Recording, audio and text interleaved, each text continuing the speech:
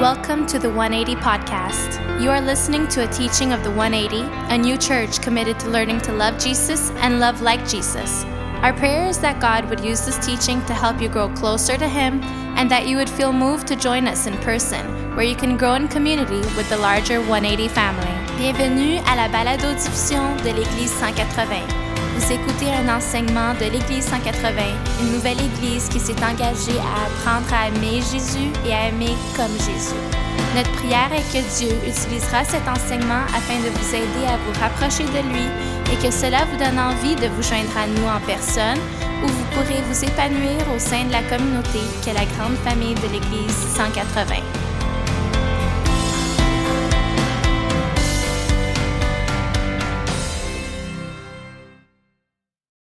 Have a seat, everyone, and thanks so much already for, we've never really had like a baptism, little sermon, and baptisms, and we're just all learning as we go here. It's a mess.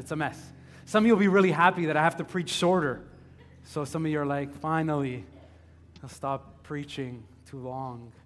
Some of you didn't get that. Some of you, I don't know what you. But if I didn't get a chance to say hi and to personally meet you, I want to say a special welcome again to those maybe who are visiting, and maybe just here for the first time for baptisms or connecting online for the first time. It's just such a gift for us to be learning and growing and inviting you to listen to how Jesus might be speaking to you.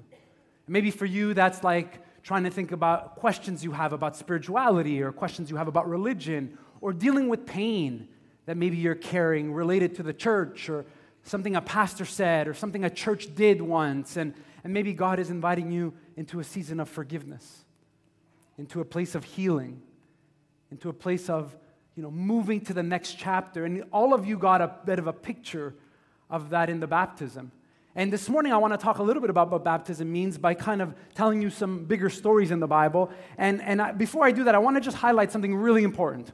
That if you're at the place in your life where you've been baptized and you maybe been a Christian and you sense that you're ready to really grow deeper, at the 180 we always use the phrase that anything that grows always has roots. And so part of our spiritual life is to let God put our roots down deep. Just like when you think of a big tree, right? The strength of the tree is not what's out of the ground, it's actually what's under the ground that keeps it strong. It's kind of the same in our spiritual life. That God has to put deep roots in us to be anchored to things that hold us in the storm. We have a class that we've done here before, and it's about spiritual maturity and growing in your maturity, and it's called EHS.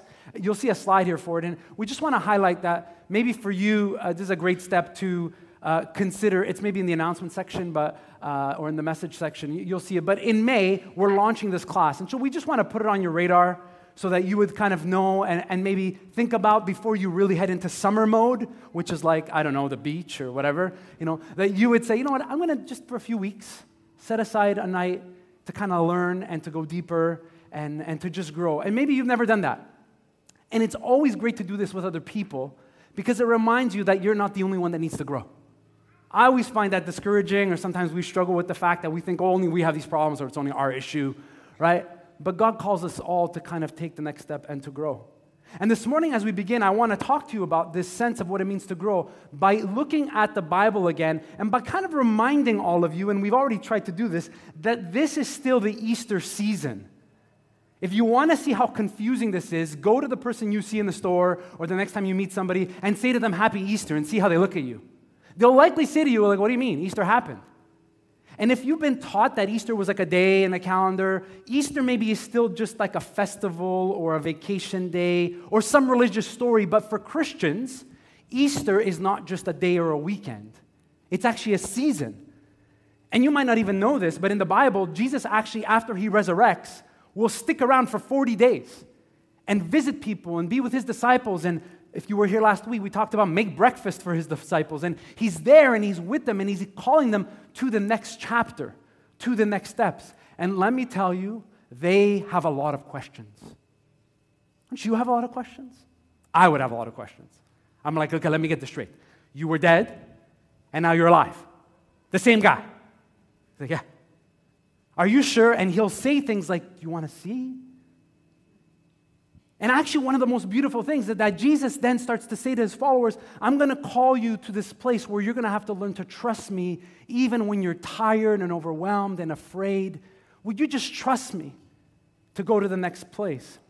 And this has always been hard for me because Easter for me growing up was always this something you believe fast to get over, some problem. Your family invited you to church, you just have to go to this thing, whatever, and then you just move on and go back to your life and do your own things. And for some of you, maybe you also had that other moment where Easter is really about like making sure you did enough good things so when you die, you don't go to the bad place, Like that's all it is. And you don't realize that Easter in the Bible is actually so much more beautiful than that. It's this invitation to this next step. And many Christians in the Bible experience this moment where they're tired and overwhelmed and struggle to not quit. We actually wanted to call this series something very clever, and I had a lot of different names that I think we'd call this series, and then the staff said all of those are weird and dumb. So the staff said to me, no, and so we got rid of that staff. We fired that staff. We got new staff. And I'm kidding. Somebody's like, woo! All right, that's what I'm talking about right there. Somebody defends the pastor, Pastor Michael. Amen, all right. But we thought, how about we think of a word or an idea in our culture that means to quit too early? How about we think of something that everybody does almost regularly when we forget that we're called to commit to something deeper and we're just interested for a little while and then we disconnect. And we thought one of the words that captures that in our culture is to unsubscribe. Have you ever done that? I've done it all the time, and I'm confession moments. You're at the cash. They're like, hey, can we have your email and your cell number? Like, no. And they're like, hey, you get 20% off. You're like, you can have my kids for 20% off. Allons-y, let's go. And they're like, yeah, but you have to subscribe to our website. And you give it to them. And the girl says, but don't worry, after you can unsubscribe. You can unsubscribe. And you're like, is your manager here? I don't think you're supposed to say that part. It's a way of saying, no, but just for now, there's a benefit for you, but when you don't like this anymore, you can move on. Right? I think over time, this happens in our lives with how we think about relationships, with how we think about our faith in God, how we think about maturity and growing. Sometimes it impacts our marriages. Whoa. They're taking over, I'm warning you. And this morning, I want to talk about this idea as we start this series about what it means for you to pay attention to the things that maybe tempt you to just walk away or unsubscribe or move on too quickly, where you miss the things that God has in store for you, but sometimes you disconnected or you weren't paying attention or you didn't commit to that next place of going deeper in your relationship with God.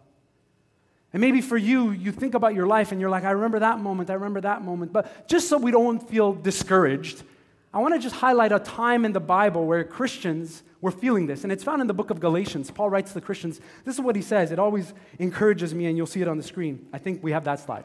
Here we go. Let us not become weary in doing good, for at the proper time we will reap a harvest if we do not give up. Paul's writing to Christians who's saying, you know what, there's going to be times when you feel tired and weary and overwhelmed, and you got into maybe because you were nervous, or somebody got baptized and you're like, I'm getting baptized. It's like Christianity Braveheart mode. Oh yeah, Christianity becomes this feeling, this wild experience, and then the first challenge you have, you're like, there is no God. No one here, but some people do that. And in the Bible, we already see Christians who've said yes to Jesus and they love Jesus. And Paul has to say to them, hey, don't just quit now. Like, let us together, let's not become weary in doing the right things, in doing the things that honor Jesus. For at the right time, you will start to get a glimpse of how God has been using you in a special way. And I'd be lying to you if I didn't tell you the truth that I've had moments in my life where I was discouraged and I'm like, you know what, I've done my best and I'm just tired and, God can have them or they can do with that and you're just ready to move on. And actually, one of those painful moments for me was when we started this church. I still remember some of those early just services where it was freezing, the heater wasn't on. I was once preaching to people in their winter jackets, and I had this moment where I'm like, they just can't wait to get out of here. I'm so boring. I got to preach shorter. I had all these, you have doubts in your mind. You're feeling all these pressures. I'm like, it's the worship team's fault. It's the coffee team's fault. I'm looking for people to blame. Who do I blame next? We got rid of that staff too. We're just getting rid of everybody. Actually, they're here.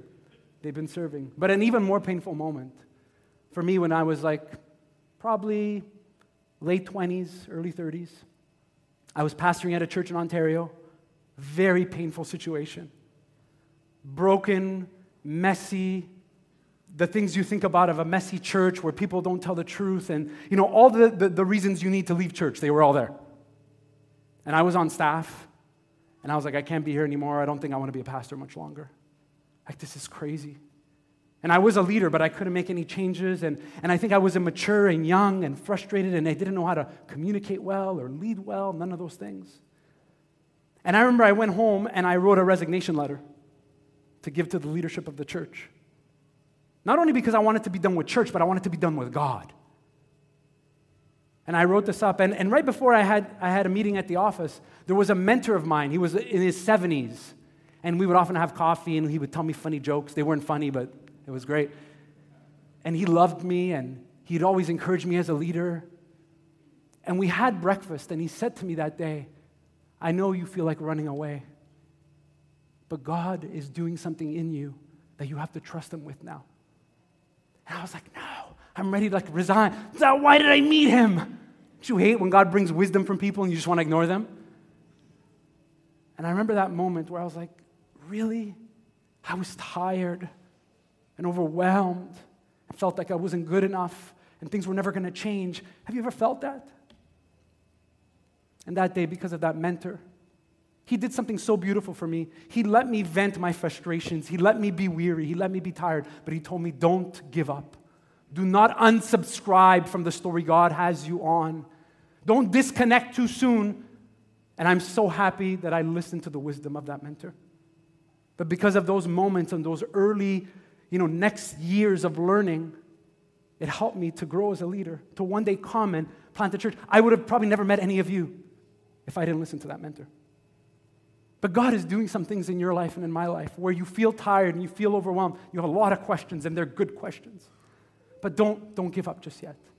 Don't unsubscribe. Don't disconnect. Don't just move on too quickly, because you might miss the next chapter, and it's going to be more beautiful than you ever imagined.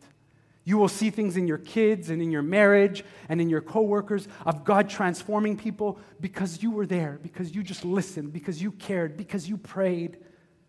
God's going to use you. Some of you, I hope you remember this morning, that God has already used you to transform and to encourage the people who are being baptized. They've been in your home group, they've been in your home, you've laughed, you've cried, you've made jokes, you listened to the teaching. You're just pouring into one another, right? We're being the church together. Some of the earliest Christians who are following Jesus on that first Easter have to make sense of what's next. Where do they go next? We often think, well, now we just wait to go to heaven, right? That doesn't tell us what the Bible tells us. The Bible tells us, one of the writers says is this, that when they saw Jesus, they worshiped Him, but some doubted. And then Jesus came to them and said, all authority in heaven and on earth has been given to me.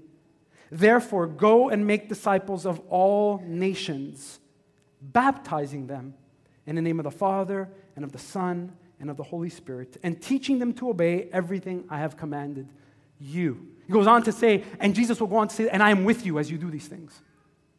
I am with you as you continue to tell people that I was dead, but now I'm alive. And all authority in the world, all the strength that they will need to be obedient and to be faithful and to repent of their old ways and to say yes to the ways of God is available to them. So you go and tell them that. I don't know about you, I'd be like, Jesus, I'm just a bit tired. We just went from a crazy few days of you were dead and now you're alive, and our families don't believe us yet. We have a lot of questions. And I love the Bible tells us some of them who are there are not that excited. They're doubting still. Maybe you felt that, even if you've been in a home group, we've encouraged you to think about that. What does it mean to be a church that makes room for people who are worshiping and people who are doubting?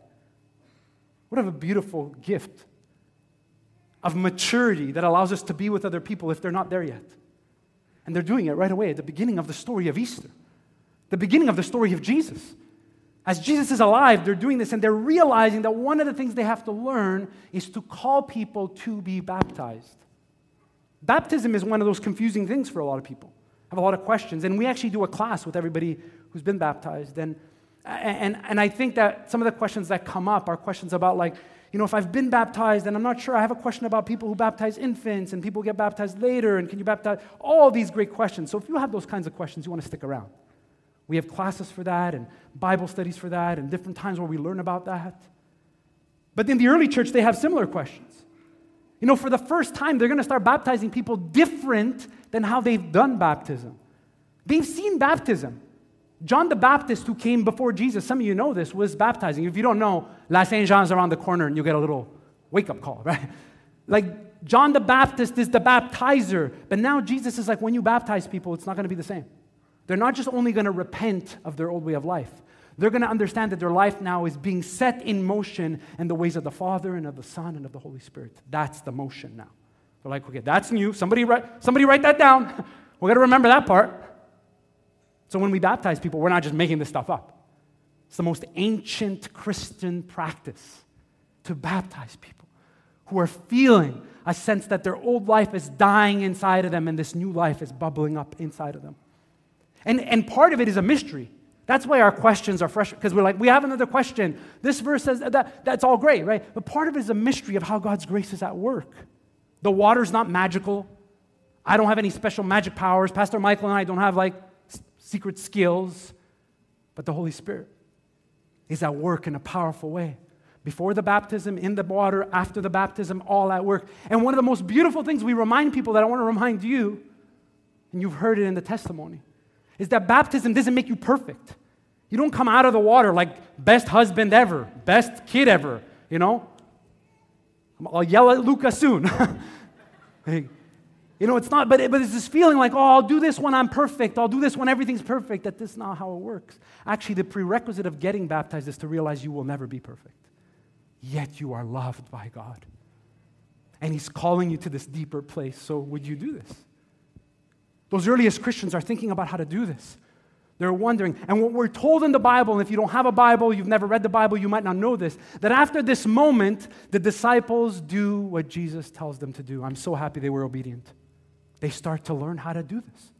They start to learn how to go and tell people about Jesus, and they start inviting them to go deeper. And they know that along the way, there will be temptations for them to get tired, to unsubscribe, to quit, to move on. They will feel the temptations of maybe saying, like, this is harder than we thought. And one of the things that's going to be shocking for them is when Jesus says to them that He's leaving soon.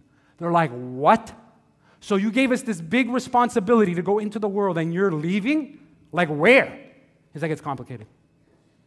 Don't worry about it. And He actually says, no, actually, if you remember, it's actually really great for you that I leave. Because another one is going to come with a power that's going to strengthen you to do these things. And again, if you're new in Christianity, that's one of the essential doctrines of the Holy Spirit at work in us, reminding us and teaching us everything that Jesus spoke about. That's going to continue to happen now. And the earliest Christians, when they did baptisms, they were always trying to convey these mysteries, these beautiful things that God was at work. You know, sometimes the earliest Christians fasted for weeks at a time before they ever were baptized. And the first thing they ate after their baptism was a communion. They took communion together for the first time.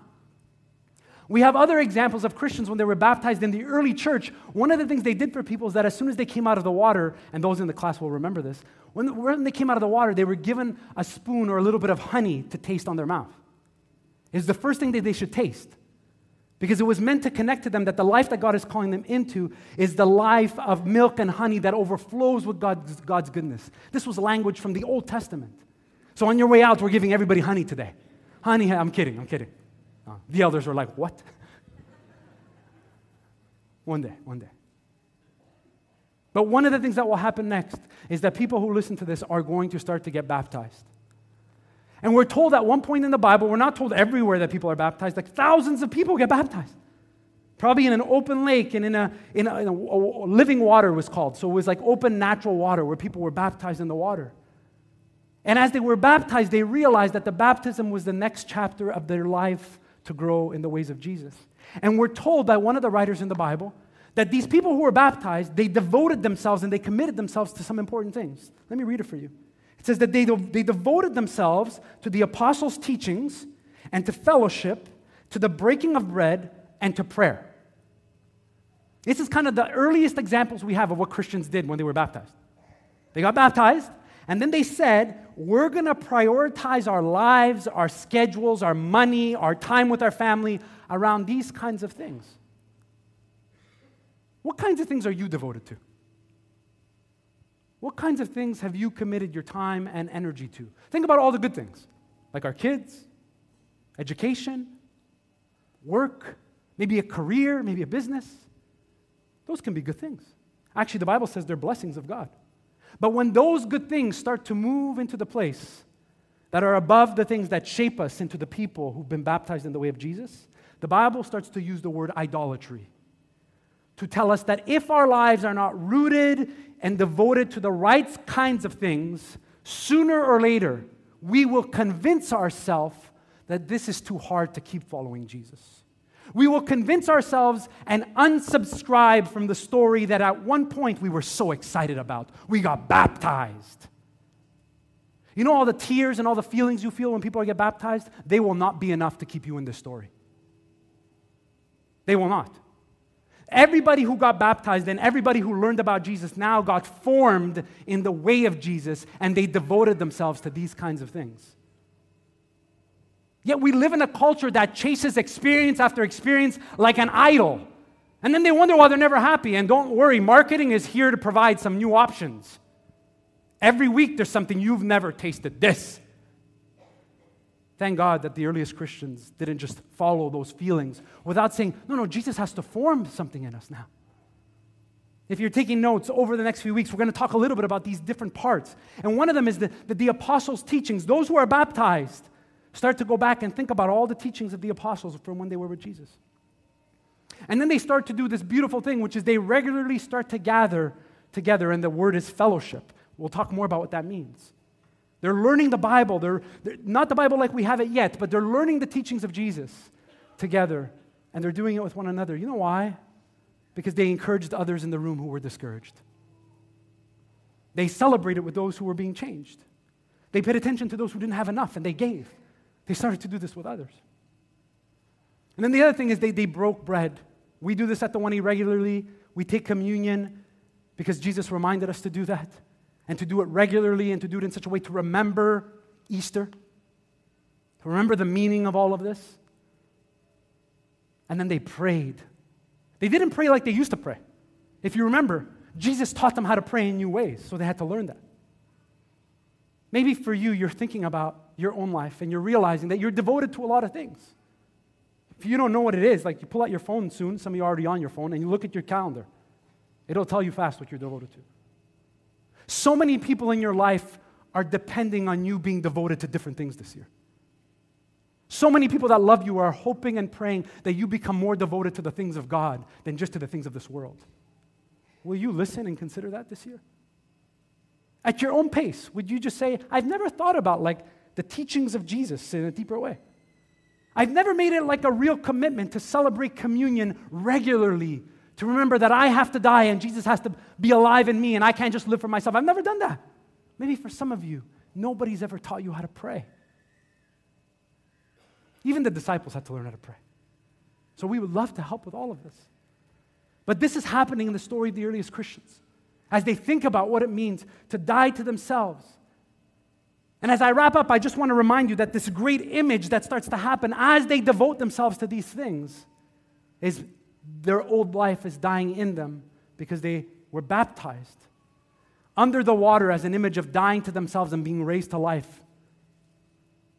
If you've ever seen our baptismal tank over here, we actually have a verse engraved right on top of the lid. And I want to read it for you so you can see what it means for people as they're getting baptized. This is a passage about baptism. It says this. Paul writes to the church in Rome.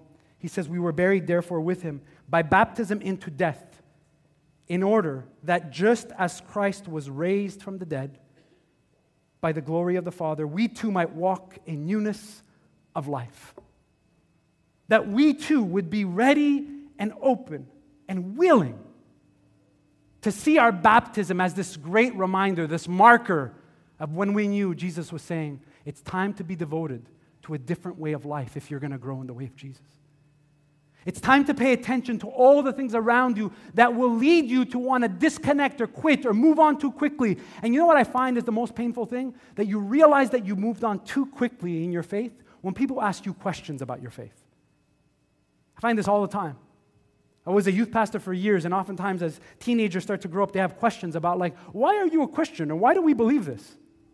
And why do we have church? And what is this thing with the water? And what is this? What are that? And I remember with parents, I would sit with them. They're like, our kids have a lot of questions. You should do a class. And I would be like, how about you tell your kids the answers to those questions? They're like, oh, we don't really know. You've been a Christian for 30 years? Let's just be honest, right? At some point, this becomes like something that we do, but we've disconnected from being devoted to learning and growing and being able to answer the simplest questions. That doesn't mean you have to be a pastor. That doesn't mean you have to be a leader.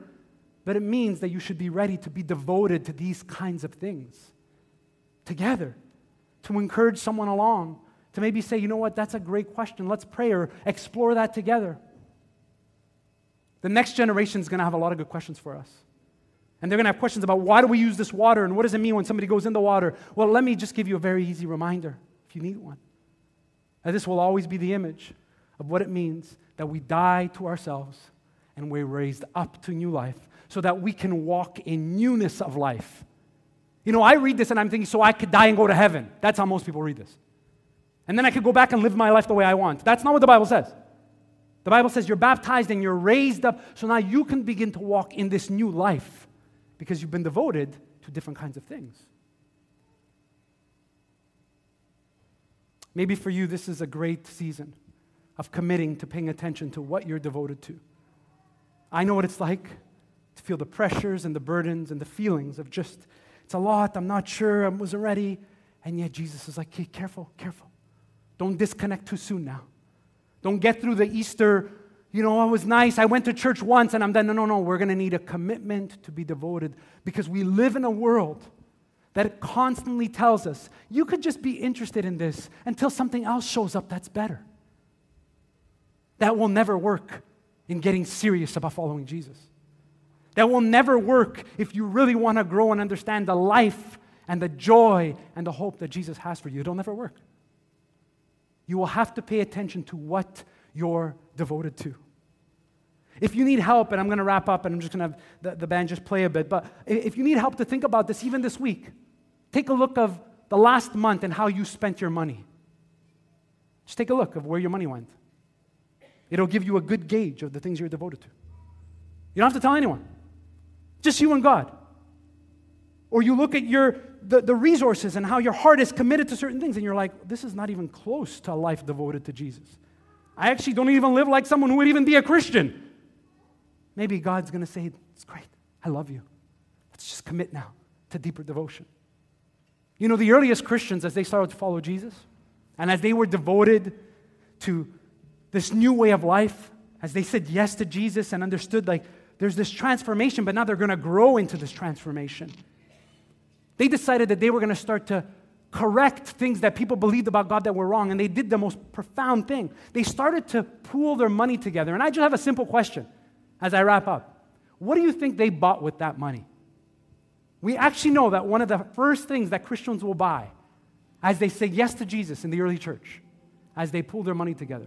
Like, what do you think if we were like on Jeopardy? Is that still on TV? Yeah, I think so. Okay. If you had to pick, what do you think Christians did with that money? What did they buy first? Think about it.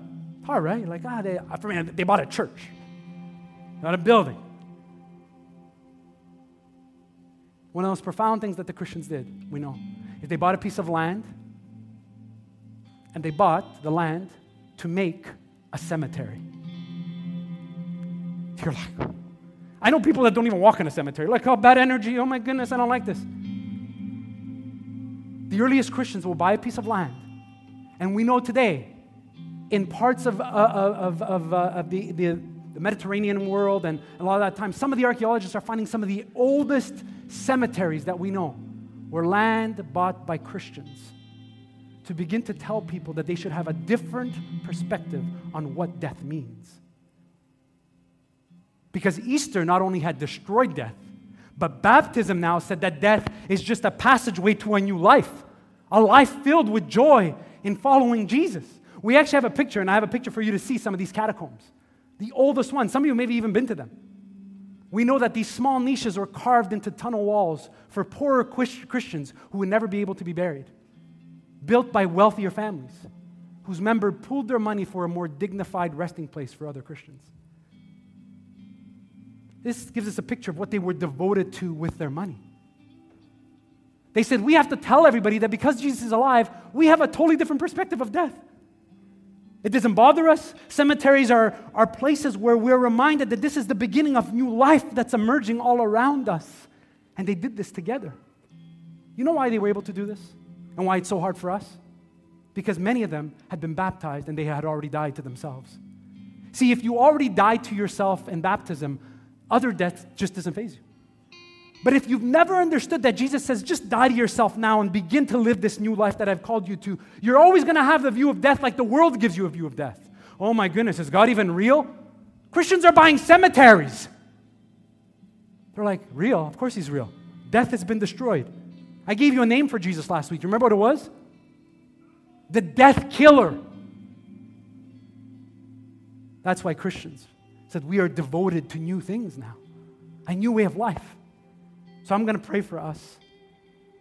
And I'm going to invite you to make a commitment over the next few weeks to say, God, help me to be devoted to some new things. Help me to reprioritize some things in my life that right now are not in any way shaping me in the way of Jesus. And you'll see how God will call you to this deeper place, because feelings about God will not be enough if they're not formed in the way of Jesus. They must be formed in the way of Jesus. Let's pray before we celebrate baptisms again. Father, thank you for the gift of new life that is bubbling up in us and in those who are here, those watching, and those who are getting baptized. Jesus, we pray in the words of the Scriptures, you would help us to see how our death glorifies the Father in such a way that new life becomes possible. And I pray even now that as we see the next group of people being baptized, we would have a deeper appreciation for this gift and this invitation that you make to all of us who are ready to say yes to you, Jesus. We pray this in your name. Amen.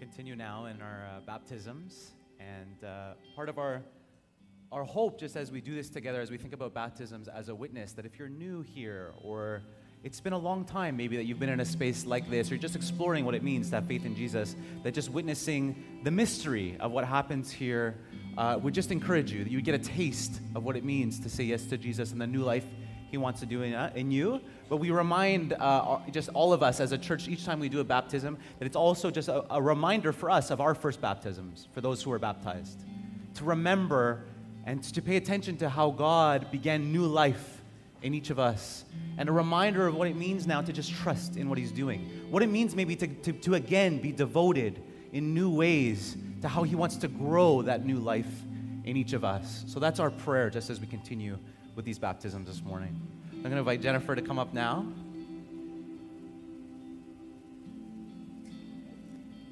As Jennifer makes her way in, I know she was sharing with us that she was particularly nervous just in preparing. I think we can relate to that, many of us.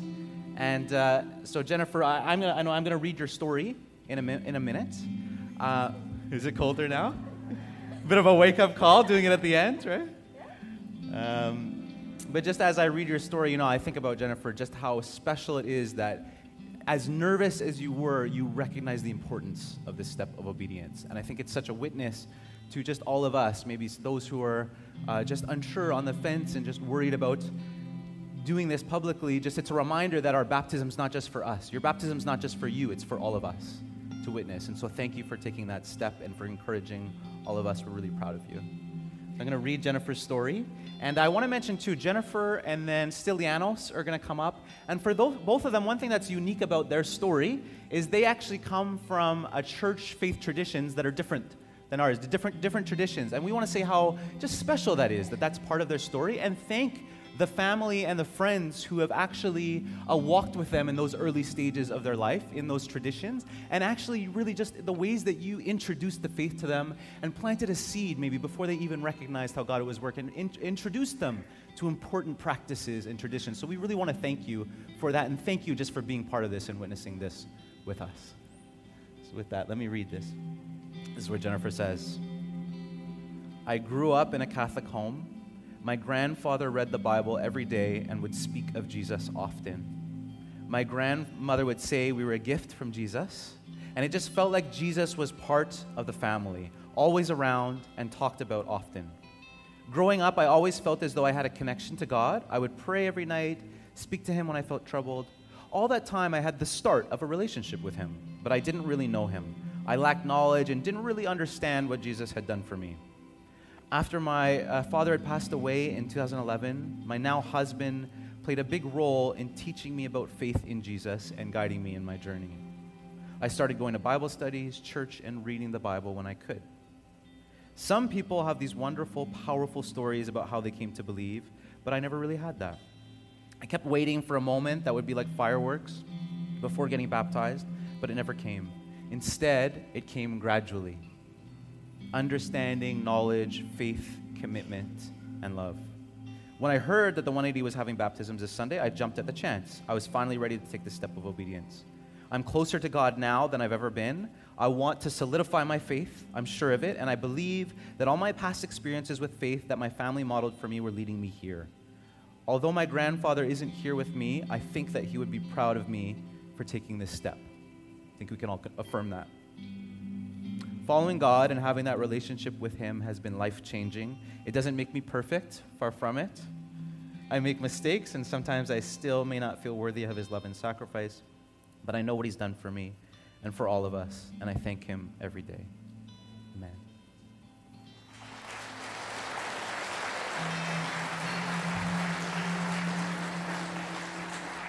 Jennifer, anything you want to add to that? I'm kidding. I am just going to get Jennifer to say one word, and it's a really important word in a moment. Today, Jennifer, will you make a public confession that you are saying yes to Jesus, who is calling you to follow Him? Will you commit your life to Him, freeing you from sin and death, knowing your sins are washed by His sacrifice? Yes. Yes, that was a yes, if you didn't hear. Amen. Amen.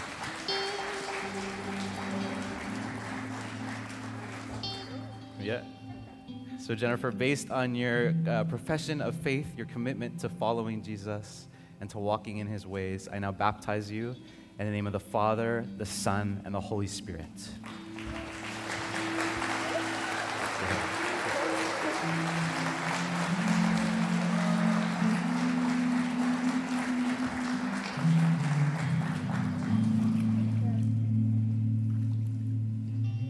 Can I invite Stylianos to come up?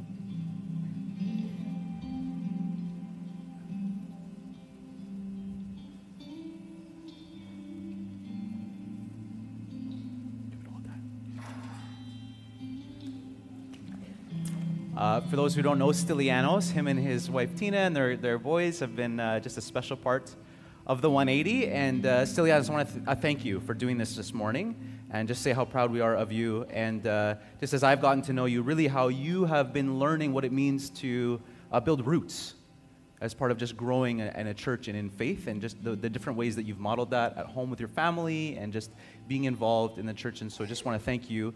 Baptism is really such a beautiful kind of public image we have of what God is doing internally. And so we're just thankful for how He's building roots in ways that are now becoming visible. And we just pray that He just continues to do that in you, and just as you learn to just be a witness to Him. So thanks. I'm going to pass the microphone over to you as you share a bit of your story here. Thank you.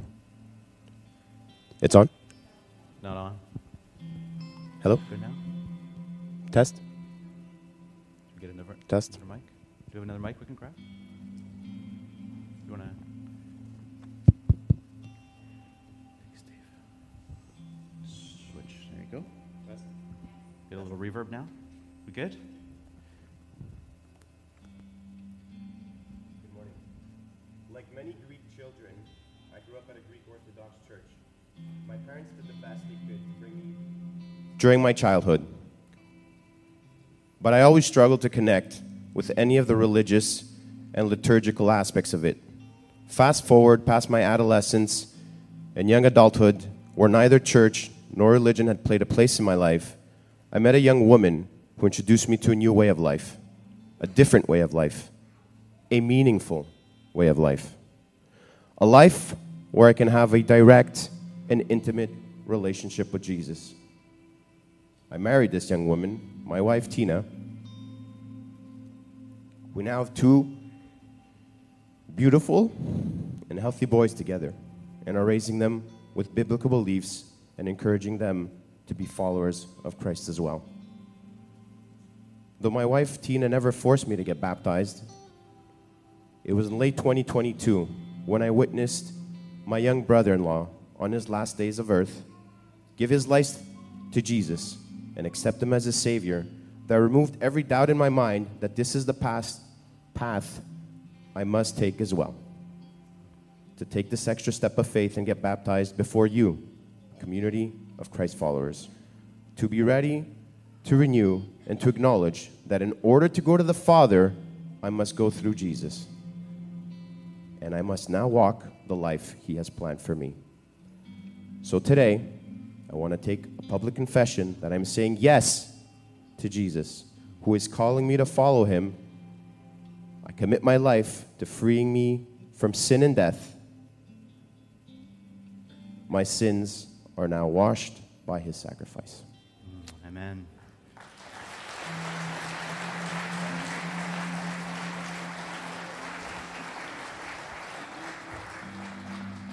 So, Stylianos, based on your profession of faith, saying yes to Jesus and loving Him and following Him, I now baptize you in the name of the Father, the Son, and the Holy Spirit.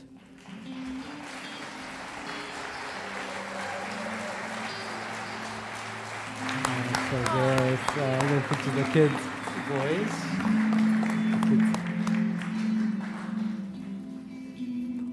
Sorry. That's awesome.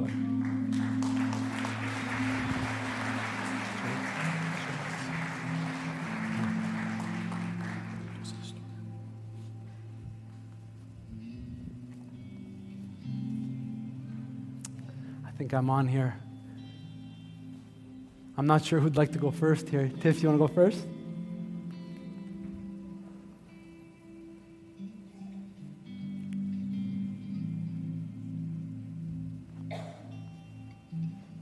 Don't slip, okay? Nice and fresh. It's going to be fresh. No?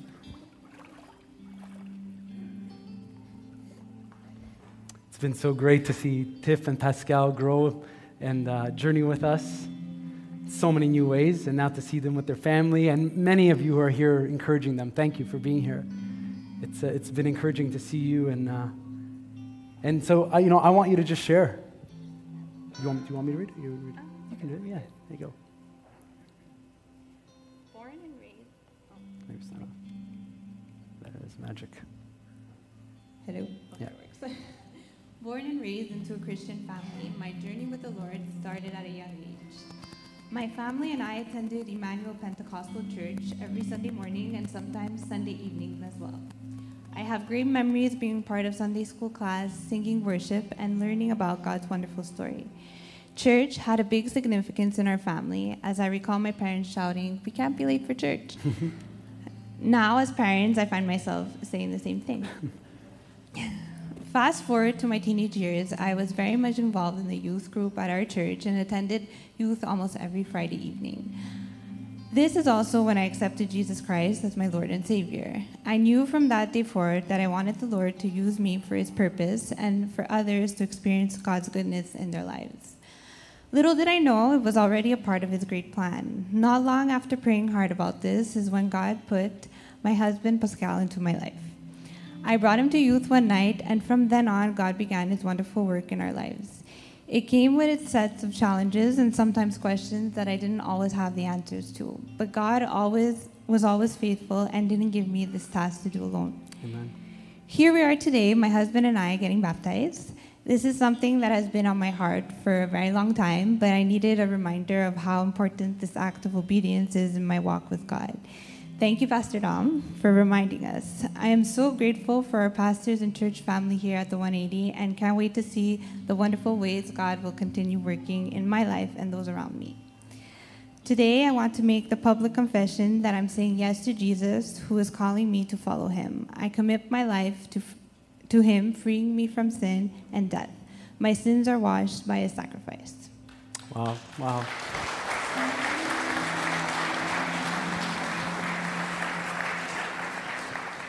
You know, I think of Tiff's testimony and how beautiful that our friends and families in our story kind of leads us in different ways. And her experience in a Pentecostal church, maybe some of you are familiar with that.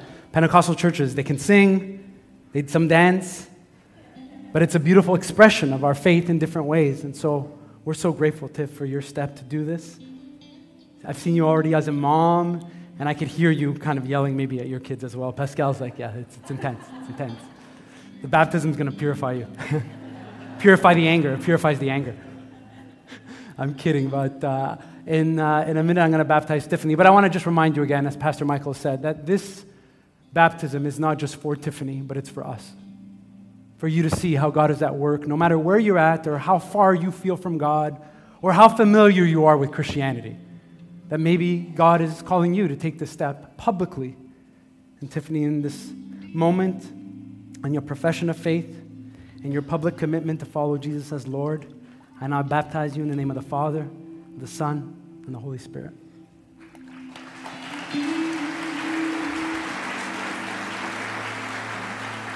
Proud of you, proud of you.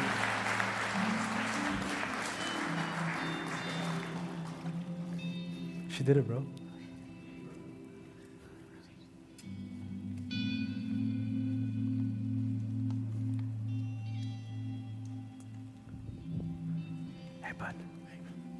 How are you, bud? Good to see you, man. Do we need to add more water or what? Easy on the word. I think we have here a testimony. It's somewhere. Thankfully, they put name on it. Pascal and I have been getting to know each other for like a few years now. I remember one of the first times we met and we really kind of hit it off, just connecting, was at a wedding. I officiated a wedding, and it was just, Pascal was the best man, and just chatting, connecting with him, then starting to see him connect more and more at church. And I'm really proud of him because part of his story has been to articulate for his family, who are believers and who maybe are not sure why he was doing this, and kind of being sensitive with those who maybe have questions. And you've done that well, and I've been praying for you this week. And so for family members who are watching, or anyone, we want to encourage you and know that you're not doing this alone, and so I'll let you read. In my earlier years, I was raised within a Catholic church. My family would go to church almost every Sunday. Growing up, God was certainly a part of my family's life. My brothers and I spent a lot of time with my grandparents on weekends, and I recall my nonna always praying with us and for us. My nonna certainly played a big part in my faith and opened my heart to trust in God. As years went on, I spent less time in church, and it became more of a tradition to go during holidays. Fast forward to my high school years, I met Tiffany. When we started dating, she asked me to come to youth with her at church on Fridays. At that time, that was foreign to me, and I had no idea what I was getting myself into. Spending time in church on a Friday night was not my idea of a first date. My first few times at youth... Watch who you date. My first few times at youth gave me a new perspective on Christianity and my faith. I knew at that moment that meeting Tiffany was God's work and was intentional in bringing me closer to Him. I later began going to Sunday services with Tiffany and her family. It felt very different from what I was used to, but I was so grateful for it. Over the years, my faith has only grown stronger because of all those experiences and opportunities. Most recently, attending the 180 Church brought me closer to God through Pastor Dom's preaching and the family that I have become part of here. I'm so thankful for all of the people in my life that helped me grow my relationship with God, especially my wife, Tiffany. I don't know if I would be in this position today if God didn't speak to me through her. Today, God is a big part of my family's life. We put Him first in our children's lives and our own lives. We make Him our priority. Like anything in life, you will always make time for something or someone that is important to you. We always encourage our children to love like God does, and do so by leading by example. I hope to continue to grow my relationship with God, and that He continues to work His ways into my life to help me learn and understand His Word and use me to bring others closer to Him. Today, I want to make a public confession that I am saying yes to Jesus, who is calling me to follow Him. I commit my life to Him, freeing me from sin and death. My sins are washed by sacrifice. Amen. Proud of you, bud. Proud of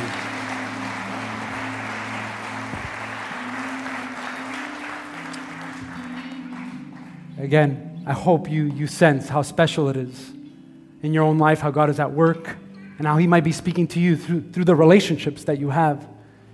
So, Pascal, now based on your profession of faith, clear testimony of how Jesus has been at work. One, we're so proud of you. Proud of you, bud. Okay, proud of you. And I want to baptize you in the name of the Father, of the Son, and of the Holy Spirit.